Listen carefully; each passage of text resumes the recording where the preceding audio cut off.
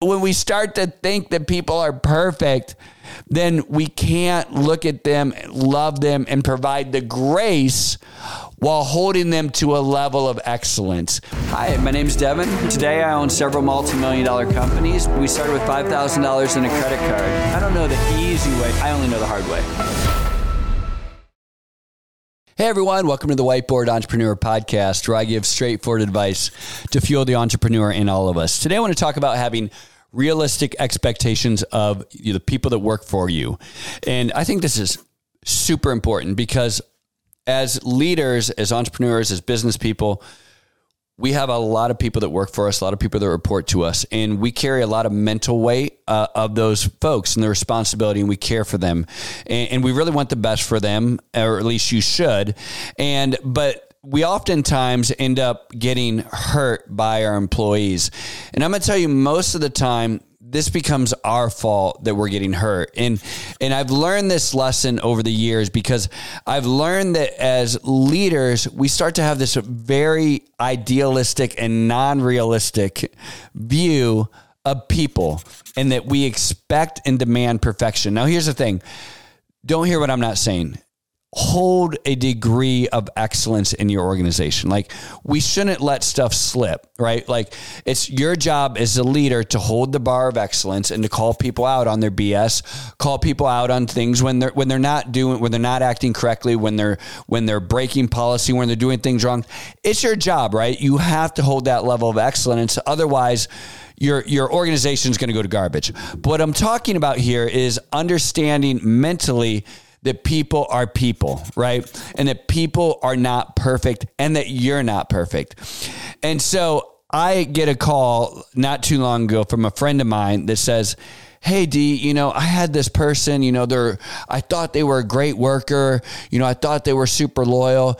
And they said they were sick for like 2 or 3 days. And then I find out they're at the beach. Can you believe it?" And I'm like, "Yeah, I can absolutely believe it." And they're like, "What?" I'm like, "Dude, I know you." I'm like, "You're 45 years old now. You're the leader of this company, but I knew you when you were 25 years old. And I knew you would have done the same thing back then." And they're like, well, times are different. And these millennials and blah, blah, blah, and millennials and this and that and the other. And we do this all the time. We start to paint pictures of people because they're a millennial, or back when I would have never done this, or that's just, I'm just indignant in the way that people are, right? And we start to have this unrealistic view of people. And here's the thing, that's not okay that they did that, right? Like, that person needs to be called out. But like, as a leader, if you carry that emotional baggage and you're hurt by that, and all of a sudden you feel so let down, like, that's just part of the job. And we have to get over it. And we have to realize that, listen, that's part of the job, is us holding people accountable and realizing that they're not perfect, right? But our job is to help them become better and to hold that degree of excellence. One of my favorite one of my favorite movies is Mean Girls. Don't tell anyone. And I know this is probably going to hurt my reputation, but I love the movie Mean Girls. Listen, I know there's like a lot of great life lessons in there, and it's just funny, right? So I'm just going to get out there. I'm not ashamed to admit it. Love Mean Girls. But during Mean Girls, one of my favorite scenes is when all the girls are like super indignant, and then they get them in the gym and they say, "All right, who here has ever had someone say something mean about them or spread a rumor?" And every girl goes, "Me." You're right. And everyone's like, "Yeah, people always say bad things about me," right? And then they say, "Okay, who here in this room has ever said something mean about somebody else, one of their friends?" And then every single person, slowly starts to be honest and raises their hand. And then say, "All right, look around," right? And there's so much truth to that in our lives, right? Like, as leaders, we get so upset because we find an email where someone's talking crap about you, the CEO, or you find out that someone leaves your company and goes to the competition. And we just become so enraged and indignant because, I dare they, right? Can you believe that they said that about me? Yeah, I can believe that they said that about you because you've said something bad about your boss at some point in the life. I know that I have. I know I'm a boss now. I know people say bad things about me. I don't like it, but I've learned to just realize that, listen, they're people. And I know that I've said dumb things. I've said bad things about my bosses back in the day. And it doesn't mean that that's how I really feel about them. It doesn't mean that, maybe I did feel that way, but I changed, right?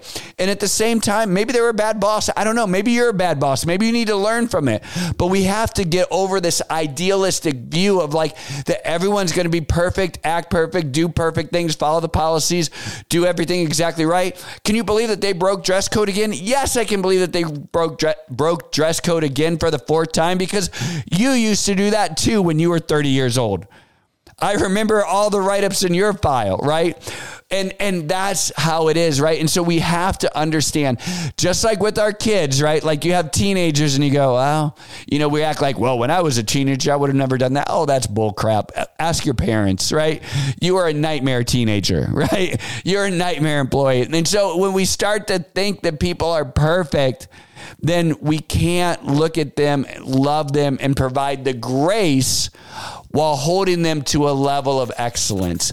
And that's the balance, right? If you're going to be a great leader, you have to be able to provide grace to people and realize that they're not perfect, but your job is to help raise their degree of excellence.